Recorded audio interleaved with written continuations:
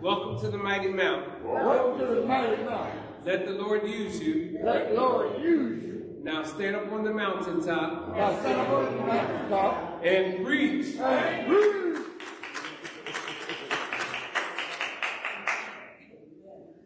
Let me follow my own protocol, keeping my mask above my nose. Amen.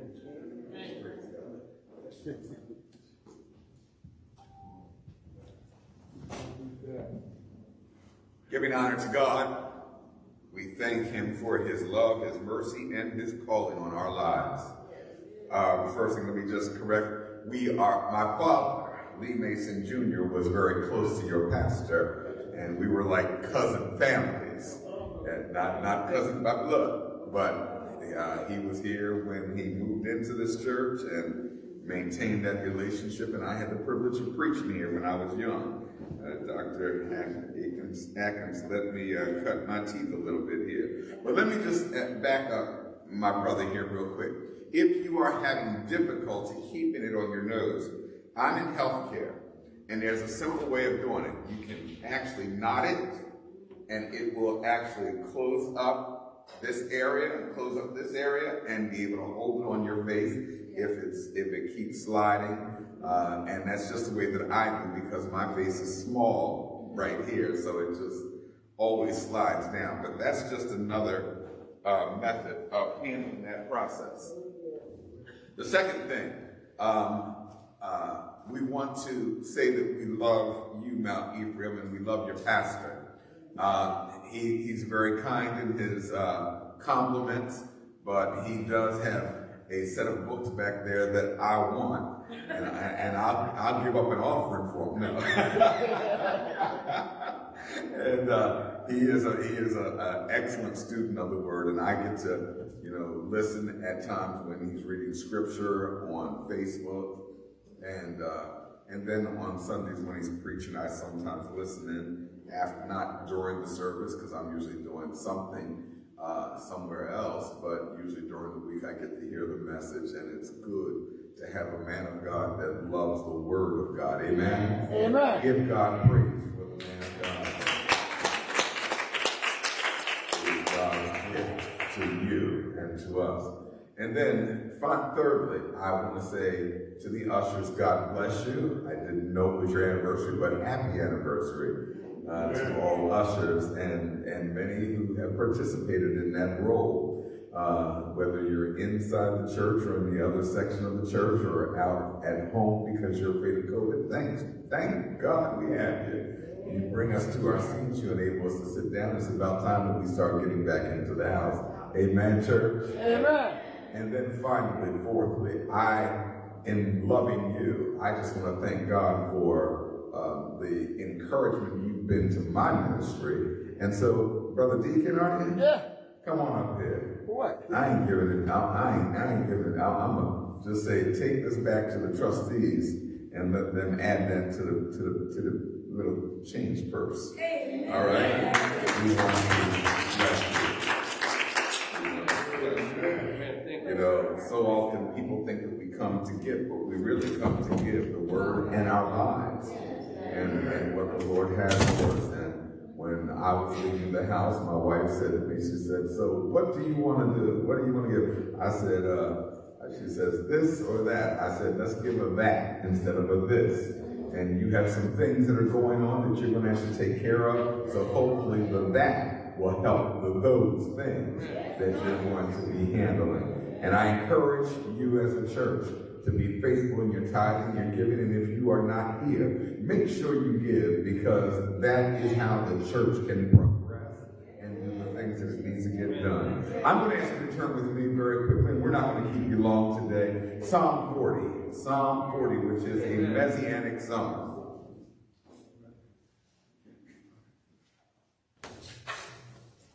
Psalm 40. And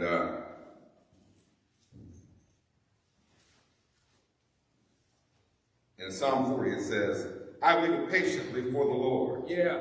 And he inclined unto me and heard my cry. He brought me up out of a horrible pit, out of the miry clay, and set my feet upon a rock, and establish my goings. Father, we thank you right now for allowing us to be here this day, and we ask, Lord, that you would give us unction that we might be able to preach the unsearchable riches of Christ and touch hearts and lives to encourage men and women to know Jesus as Lord and Savior, and to know your Holy Spirit as their sustainer, and to experience the love of the Father that has been from all eternity. In Jesus' name we pray. Amen. Amen. I want to talk to you this morning very briefly about inviting God into your pain. Inviting God into your pain. Inviting God into your pain. Let me tell you, there are certain things that happen in our lives, and it seems like sometimes we just allow them to continue to be a part of our experience and of our existence. We carry things with us, and it's what I would call pit-dwelling lifestyle.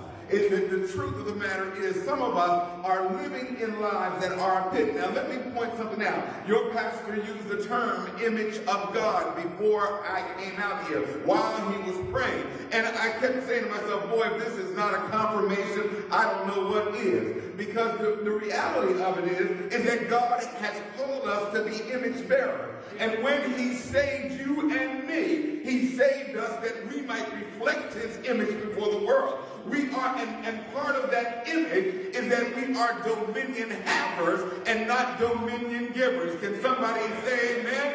We're dominion havers and not dominion givers. Our place is to subdue the earth. Our place is to conquer all that is there, to draw from the earth its knowledge, to bring righteousness into the world by the way that we live, by the way that we pray, by being salt and light unto the earth. God has called us to have dominion. We are to produce and multiply and be fruitful, which means that we are to raise our children up in the fear and the admonition of the Lord. That every person that's here, that's called of God, ought to be a trumpet of God's word, not only when you come to church, but you ought to be a trumpet in your home. You ought to be preaching it when they come in and when they go out. You ought to be sharing it and showing it when you walk in and when you walk out. When you get to the job, you ought to let somebody know, I'm a child of the King. That's what it means to be an image bearer. It means to be reconciled and reflective of the character and the person of Jesus Christ. We are being renewed by him, by his spirit into his image day by day. We are moving from one glory unto another glory, even by the Spirit of the Lord. And even though the outward man is perishing, the inward man is renewed day by day and expressing that we have some wealth within us that then lights the world outside of us. The Bible calls us jars of clay, but when the jar is open, the smell and the odor of the perfume is to bust out as an expression of the conquering power of the God that you and I serve. We are image bearers. And yet, what I find is that so many of us as Christians who have the calling to be image bearers, who have the calling to show the world who Christ is, who have the calling to make it known that he is our peace and that we are the expression of his glory, are walking in ways in which it looks like we are in a pit. Let me point something out. Listen, I always thought of getting an RV one time. And when I thought about it, and I thought, to travel, you have an RV. But you know what bothers me about an RV? Is the fact that when you travel and you have the RVs have bathrooms. When you have a bathroom and you have to go to the bathroom, there is no free flow of air. Whatever is there is right there. And you smell it throughout the whole RV. Now, that may seem a little putrid to some of you as I'm preaching, but my point is this, is that so often us in life have been in the situation where we are carrying and walking around like we're still living in an RV, living in a pit. Oh, you may not get the illustration yet. If you ain't got it, let me just make it clear to you that some of us when we talk about living in a pit, let me point something out. You can move 1,000 miles away and the pit still stays with you. You can go get a new home and get a new car, but the pit will stay with you. There are times when situations come that your economic situation seems to grow and you seem to flourish, but for some reason there is still a stink that just is there, as if you were in a pit. Anybody know what I'm talking about? Anybody know some stinking personality that when they come near you, you just want to walk away because they carry the smell of a pit? Oh, I'm telling you right now, it's time for us to get out of the pit. And that means whatever pain we have, we need to invite God into our pain. You see, let me just make it clear to you that sometimes when I've watched where tragedies have hit us, when 2001 hit us, 9/11 hit us, everybody was praying together. We were holding hands. It didn't matter whether we were Christian, whether we were Jews, whether we were Muslim. We were all holding our hands together, going into a silence around the flag of the United States. We were determined to get out of the pit. And for a moment, it seemed like there was unity. But now, 20 years later, on the streets of America, there is nothing but gun violence. There's nothing but murder. There's nothing but thievery going on. It's amazing that we still look like we're in a pit. 9/11 didn't do nothing for us. Fighting in Afghanistan didn't do nothing for us. As a matter of fact, we got so far into the pit that we are at a point where we're at a standstill and we're stagnated in our political ventures because we have such stinking personality in the office of leadership that they can't even talk to each other and find ground and room for compromise. That the Republicans are against the Democrats. The independents are playing like they've got power to shape things and move things. It's just a sickening situation. When you come right down to the city politics or the suburban politics, it's the city against the suburbs. It's the suburbs against the city. It is regentrification against the African Americans that are still, and the poor that are still living in the city. It's a problem that we're dealing with. It's as though we are living in a pit, and the pit has a lot of pain with it. The truth of the matter is that the pit is such a pain that in the midst of it, you've got alcoholism. Let me tell you, part of that pit lifestyle is alcoholism. Part of it is betrayal. Part of it is the fact that we have a sense of abandonment. We've got depression in the pit. We've got rage in the pit. We've got sexual addiction in the pit. Every ungodly thing you can think of is reflective of lives living in the pit. The question is, how do we get there? You see. I came up with 3 ways we get to the pit. One way is that some folk throw us in the pit. Okay, y'all remember that man by the name of Joseph? There were people that threw him in the pit. And you see, the only thing about being thrown in the pit is the fact that you can actually blame somebody for where you are. I got thrown in the pit. I'm down and out. I'm in a difficult situation. I remember when I used to listen to folks say, the white man. Don't talk to me about the white man. Show me some integrity as a black man and a black woman to use the gift that God has given you to get you to where God wants you to be. Stop blaming everybody. They throw us into the pit. They reject us. There's backbiting that goes on. There's tragedy that goes on. There's crime that goes on. That's one way of ending up in the pit. And to use it as a grounds of an excuse is only going to keep you in the pit a little longer. You see, because I like those movies where folk are down in a pit, but somehow they find a way to get out. People like Stallone find a way to get out of a pit. Am I right about it? They might be on an ice pack, but they find a way to get out of that pit. I'm telling you, God's got a way. But the key is inviting God into your pain. But the second way that you end up in a pit is sometimes you slip into the pit. And let me make it clear how that happens, because it's an amazing tragedy that gets us to that moment of where we are in a pit. We get to the place where we are distracted, and by the circumstances of life, we get to the places where we then become addicted, and then we find ourselves in the midst of personal self-destruction. I'll tell you right now, drugs is the biggest way. People just do it for fun at first, but when it finally catches you, you end up at RCA trying to get somebody to help you get out of the pit. I mean, you know drugs are rife in our country. They're everywhere around us. They're everywhere touching our families. They're doing all kinds of things that we would not like to have. Alcoholism, we went out and partied. Some folk had that background. I didn't have that background. I wasn't as sinful as your pastor, but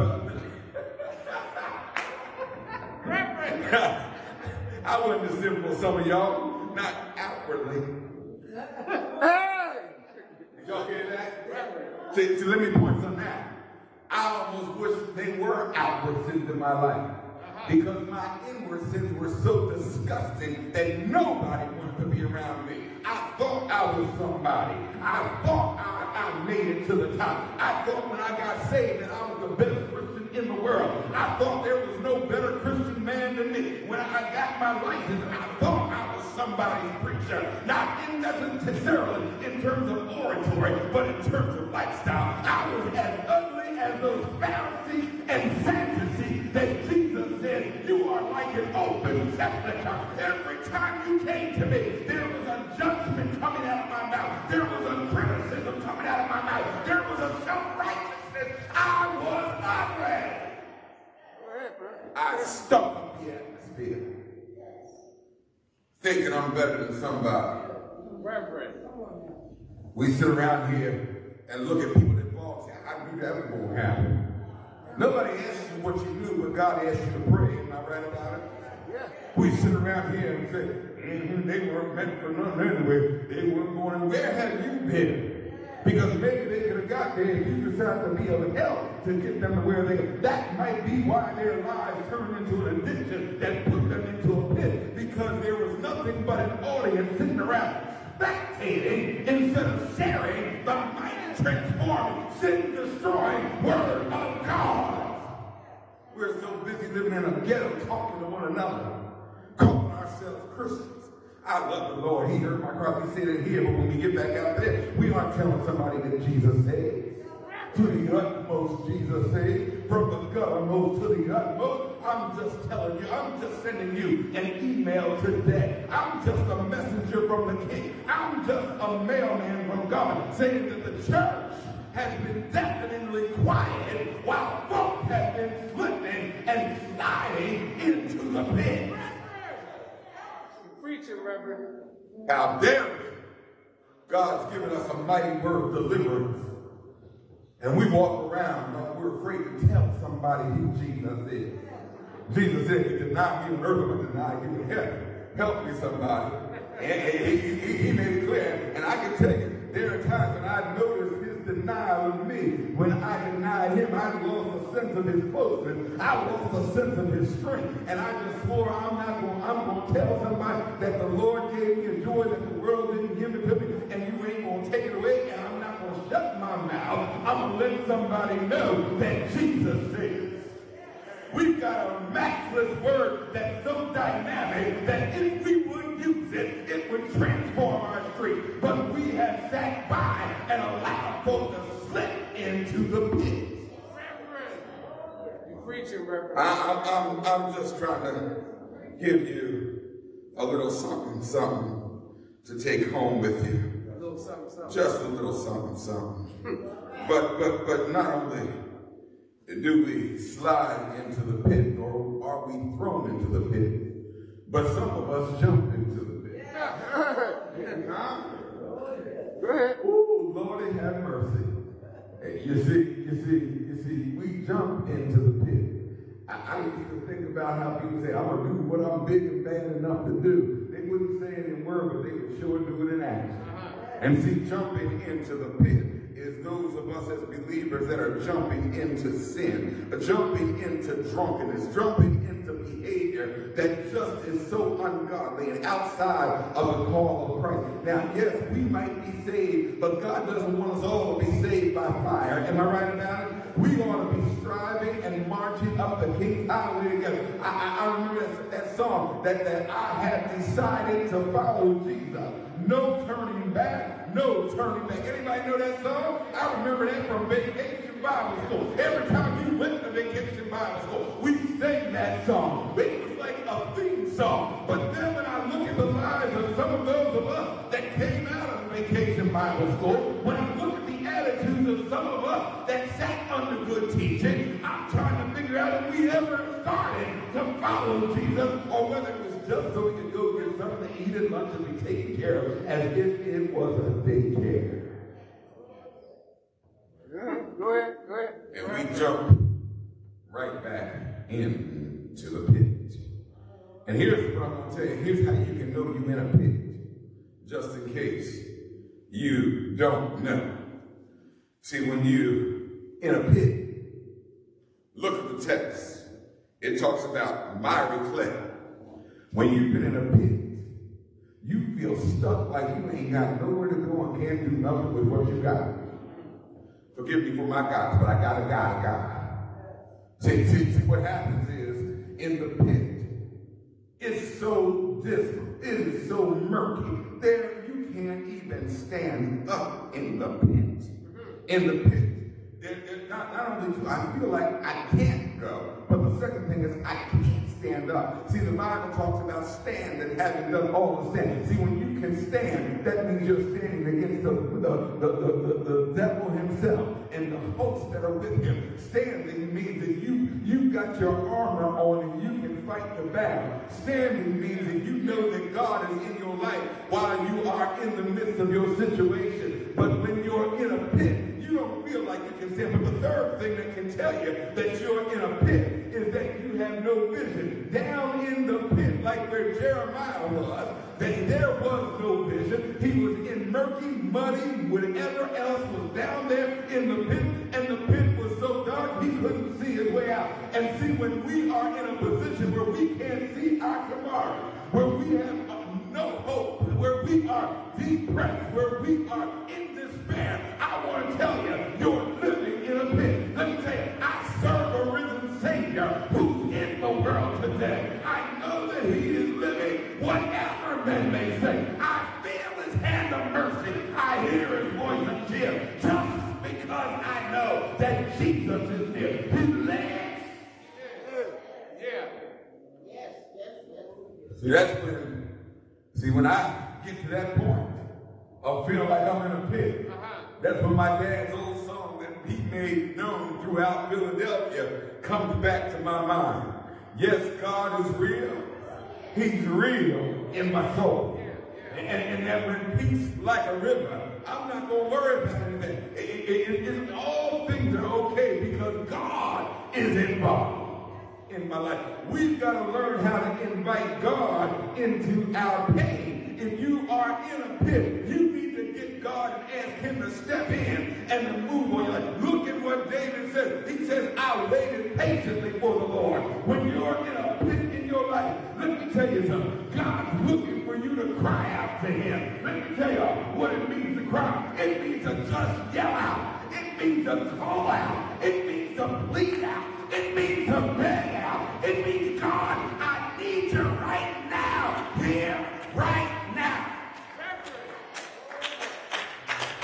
Let me tell you, God dwells near to those that are of a broken and of a contrite heart.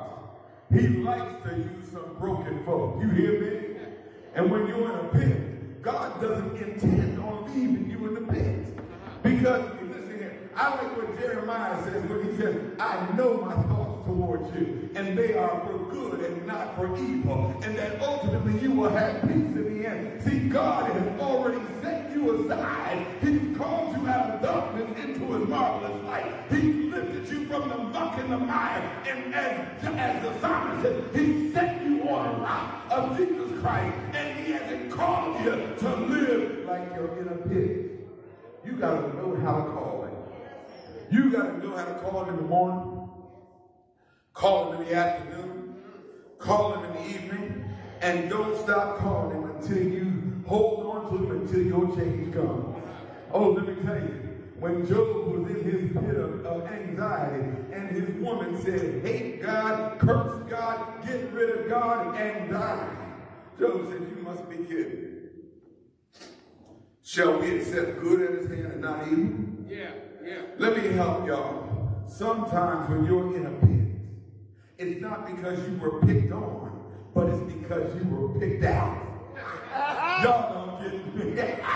You weren't picked on, you were picked out. God said, I'm going to set you out like I did with Job, and I'm going to put you in a position where your muscles are going to have to get exercised, where your faith is going to have to become evident, where your joy in the midst of sorrow is going to have to be known, where my glory can be revealed through my image bearer. Yeah.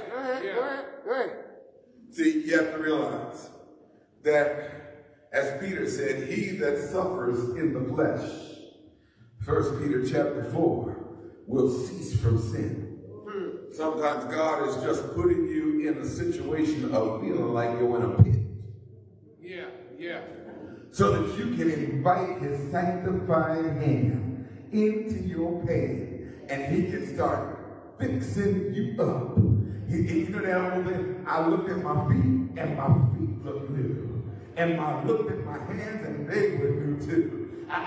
You see, God is just in the business sometimes of allowing us to fall so that he can raise it back up, so that he can not only get the glory, but you can be a joint heir of his glory. See, before it was just you walking by yourself, but now God says, I want to walk with you. I want you to walk with me. I want us to walk hand in hand. But in essence, I'm carrying you through. You got to invite God into your pain through crying out to him and saying, Lord, I need you. Yeah. Preaching, Reverend. But in the second part, if you are in a pit, you can't see your way out and going through, you got to do some self-examination and confess.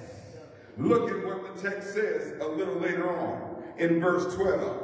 For innumerable evils have compassed me about. But that's outside. But then he goes on and says, mine iniquities have taken hold upon me, so that I'm not able to look up. They are more than the hairs of my head, therefore my heart faileth. You see, the psalmist came to a place where he didn't want to just look outside and blame everything else. But now he had to get to the place where I'm part and parcel and participant in my pit-like experience. God says, I don't want you to just call on me, but I want you to also recognize in your own self that you are part and parcel of the problem. I'm here to solve your problem. I'm here to cure your problem. I'm here to deal with it. But there is a human responsibility on you where you got to look in the mirror and say that I am the criminal that operated in rebellion with the intention of assassinating the king by the sins that I committed. Did y'all hear what I just said? Every time you commit a sin, it is like you are in rebellion with a heart toward assassination. He says, no. You need to confess. And I love what John says. If we confess our sins, he's faithful and just to forgive us of our sins and to cleanse us from all unrighteousness. Let me help you. That is the scandal of the cross. Because later on, 1 John says, for he is our propitiation, which means that he's our mercy seat. That, let me tell you, that whatever law is against us, the mercy seat is there to swallow up the anger, the justice, and the righteousness of the law, because Jesus laid his life down. That's why in this text, it's a messianic text where it says, listen, you don't want calves and bulls, you want my body. You've written of me before I even came. Jesus said, I'm coming, and and lo, it is written of me in the book. And here you are. You've got to get to the place of recognizing I need to invite Jesus in. Listen, people have some issues and addictions, but let me tell you, when Jesus really takes a part of your, participates in your pain, I'm telling you right now, he gives you a power within that no man can compete with. I remember when my mother was a smoker. She was a smoker in the doctor, and after she had my baby brother, she got, and he's now 49 years old. She still kept on smoking, and she was 41 at the time she had him. And but she kept on smoking. But at 60 years old, that woman went to the doctor and said, "You don't have much longer to live if you keep on smoking." But let me tell y'all something. She turned around and said, "I need to invite God into my pain. I've been a part of destroying my temple, and I'm asking God to move." And right now, I can stand here and say my mom is 88 years old and still hanging in there in the name of Jesus, because she invited Jesus into her pain. Whatever made her smoke, she got rid of it and gave it to the Lord. We've got to invite him into our pain. We've got to let him come in with his cleansing blood and his sanctifying power and lift us up from where we are to where he wants us to be. But then finally, we've got to give consent. You say consent? Yeah. What you talking about, preacher? What I'm talking about is this. Consent. You need to consent to what God's will is. There's a passage of scripture that I go to sometimes. And it's right here in 1 John. And this is the confidence that we have in him. That if we ask anything according to his will, he heareth us. And if we know that he heareth us, whatsoever we ask, we know that we have the petition that we desire of him. Let me translate that in a term and in a way that all of you know. As the Lord's Prayer says, not my will, but thy will be done on earth as it is in heaven. Let me just translate. I need to consent to the fact that God made me his image. I need to consent to the fact that he's called me out of darkness into his marvelous light. I need to consent to the will of God laid down in his word so that I can break the generational bondage that has cursed my life. I need to consent so that I stop looking like a gerbil, just running around on a cycle and going nowhere, babe. I need to consent that God's will is linear and it's going to take me from point A to point Z and give me to glory. And that when I consent, I can line up with his will. Yeah. And when I line up with his will, if I've been thrown in a pit by somebody else, then guess what I learned? That God gives me a spirit of forgiveness like Joseph. That be ye kind one to another, tender-hearted, forgiving one another, even as God, for Christ's sake, has forgiven you. Walk in love. I get into the Joseph mode, and I begin to understand that my God says you got to lay your anger and your grudging aside. You got to put it out there and just let me step in and handle the vengeance. Vengeance is mine, says the Lord. Pour goodness on their life. Let me tell y'all something. I had a problem in a church. Deacon treated me like absolute dirt. And I sometimes wondered. I mean, 12 years pastoring that church, we never talked about the Bible. This one particular deacon. Another deacon who was along with him. I just knew every time he opened his mouth, it was a phony praise the Lord. It was the same story for 12 years. 3/4 of the time that whenever he talked, he glorified his family. And I said, when are we going to talk about Jesus?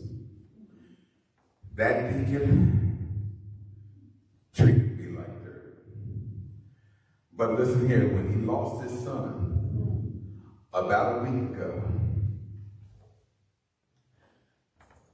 the Lord laid on my heart to write him a lovely little message. Now, I'm going to tell you, when I wrote the message, Pastor, I had to edit the message because the first sentence was probably not appropriate. The last sentence was not appropriate. But you see, when you invite God into your pain, God brings people into your life that God will use to help you see your own self and to then be a key to your own purification. And I let somebody read what I wrote. They said, Pastor, what if you took out the first sentence and the last sentence? What would it look like? Reverend, I see where you're going. I said, it would look like the Lord sent it. Can I tell you what happened at that moment? The phone hung up on me. I took out the first sentence. I took out the last sentence. Because all that was in between was nothing but walking in love as God hath for Christ's sake loved us. I went on and sent it. He didn't respond the first day because I know he was shocked to death. But when I got the response the next day, thank you, Pastor. Bless your name. Bless the Lord, or God bless. And I said, you know what? I said, hallelujah. The Bible says, overcome evil with good. You've got to understand that when you've been in a pit that somebody threw you in, you've got to learn how to overcome evil with good. Pastor, somebody may have torn your back out yesterday, but just love them none the same. But deacon, somebody might be talking about you today, but don't worry about it. Myself, they might not like where you take them and sit them, but don't worry about it. Just keep on loving them in the forgiving grace of God and watch God do something that will transform their life as he's transforming yours. You've got to trust God and not trust yourself. But then, in order to get out of that pit, you got to think on loving on God's loving kindness. Let me help y'all. Many are his thoughts toward you. See, when I get to thinking about my pit, I start thinking about that he's loved me with an everlasting love. Yeah. Listen here, y'all. That means that he loved me before I was ever born. That means he loved me when I didn't know his name. That means he loved me when I was in my self-righteousness. That means he loved me when periodically I denied him before men. He didn't deny himself. That means that there's nothing that can separate me from the love of God, which is in Christ Jesus. That when I invite God into my life and into my pain, that no matter what I'm going through, there's nothing that will separate me. Neither death, nor war, nor violence, nor any other thing can separate us from the love of Christ. And therefore the Bible says that we're more than conquerors through him that loved us. I want to tell you, we got a word of victory today. That I'm a conqueror in the name of the Lord. I'm victorious in the name of Jesus. I stand strong and I stand up and I know the devil can't do me no harm. Reverend. Because I got a God that I invited in and asked him to become a part of my life. And I want to tell you right now that God loves you. And so I challenge you in the third point. Don't you dare give the devil a foothold in your life. That when the pit comes in, don't you bow down and become hopeless. That's a sin all by itself. You know the Lord will make a way somehow. Am I right about it? When we need this, what? I bow. Listen, when God is in your life, you don't have to look down. All you got to do is look up. Like the psalmist says, look unto the hills from whence cometh your help, because your help cometh from the Lord who made heaven and earth. I'm connected with thee, who's the owner of a cattle on 1,000 hills. And where thou, O Lord, where would I be right now except the Lord build the house?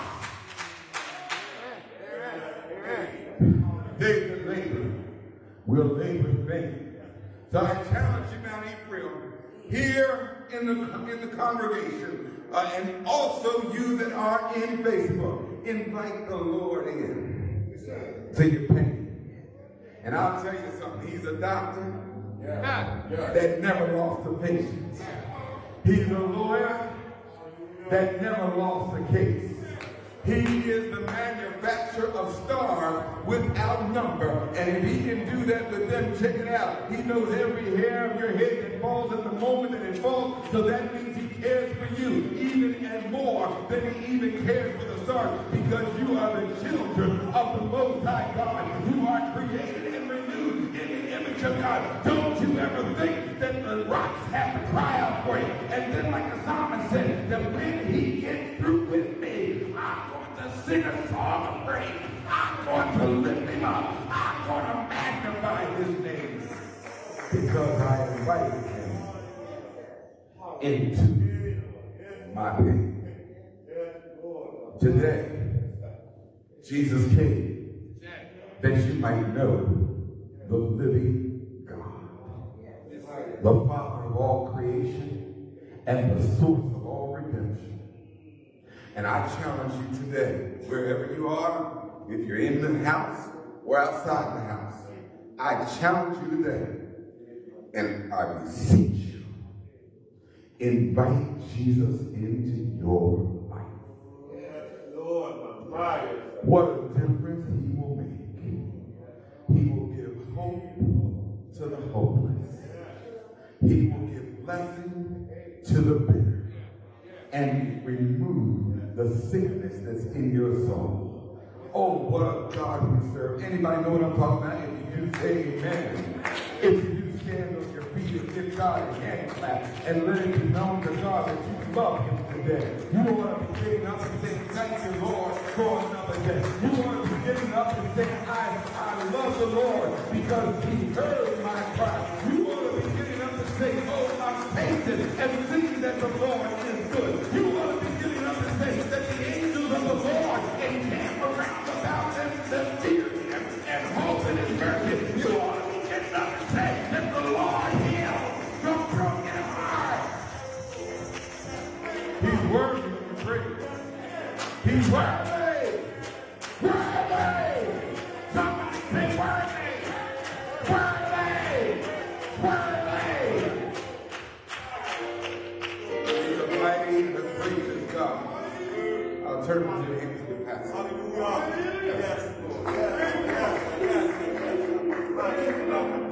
The doors of the church are open. This is the time to give your life to the Lord. And give your hand to the church.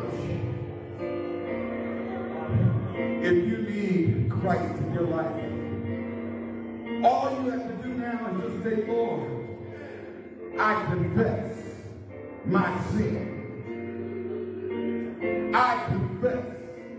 I'm crying out to you, and I'm confessing and letting it be known to you, God, that I know I'm a sinner in need of a Savior, and I know that Jesus is the way. I've been ignoring him. I've been doing my own thing, but I want Jesus in my life right now.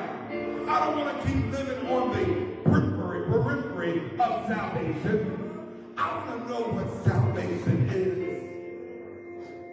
I want to be able to have joy when I'm crying. I want to know how to have comfort when I'm in pain. I'm telling you, when you give your life to Christ, he will do the impossible in your life. He will show you that he'll be with you through the hard struggles of life, where you'll know that his hand is a part of your experience, that you have been picked out and not picked on. Give your life to Christ. And then give your hand to serve in God's house. It is time for us to come back to the house of God. He called us to fellowship. We're wearing our masks. We get our tests. We get our temperature checks. It's time for us to come back and rub shoulders, that we might be the key to knowing Christ in each other's lives. If there is one, give a call to the church and let them know that you want Jesus in your life, that you want to get right with God, that you want to be a part of the church. You want your life transformed by the power of God's Holy Spirit. In Jesus' name we ask you to do this. Father, thank you right now for those that have been under the sound of my voice. Bless your word. Let it do only that which you intend for to accomplish. Salvation and your glory. In Jesus' name, amen.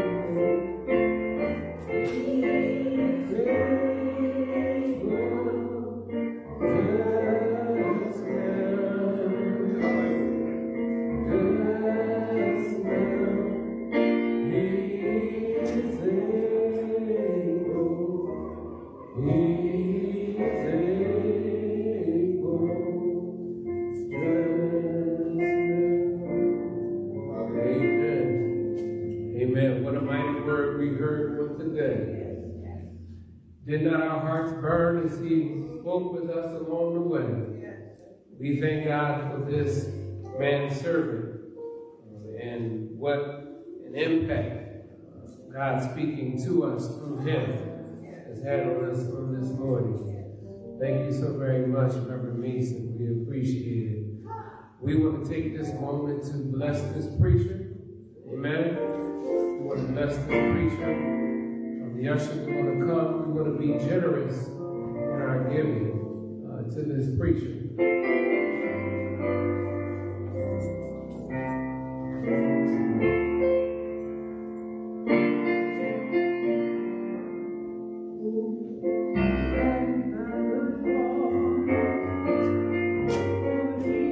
The ushers are coming, won't you?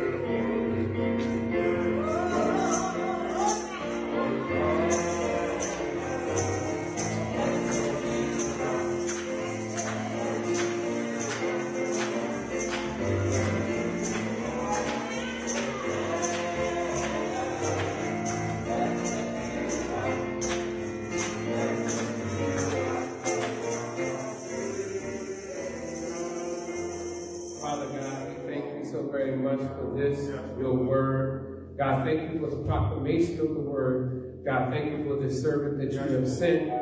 God, we pray that this will continue to be impactful far beyond today. God, we pray that it will be far-reaching, and as a result, our own personal lives will be changed, our homes will be changed, the church will be changed, the community will be transformed, this state, this nation, and this world will be made different as a result of this word going forth. God, thank you for the impact of your word. God, now bless this your preacher. May it be used to continue to build him up, to encourage him as he continues to proclaim your gospel. In Jesus' name we pray and for his sake. People of God say amen. Amen. Amen. Amen. Amen. We have practice there.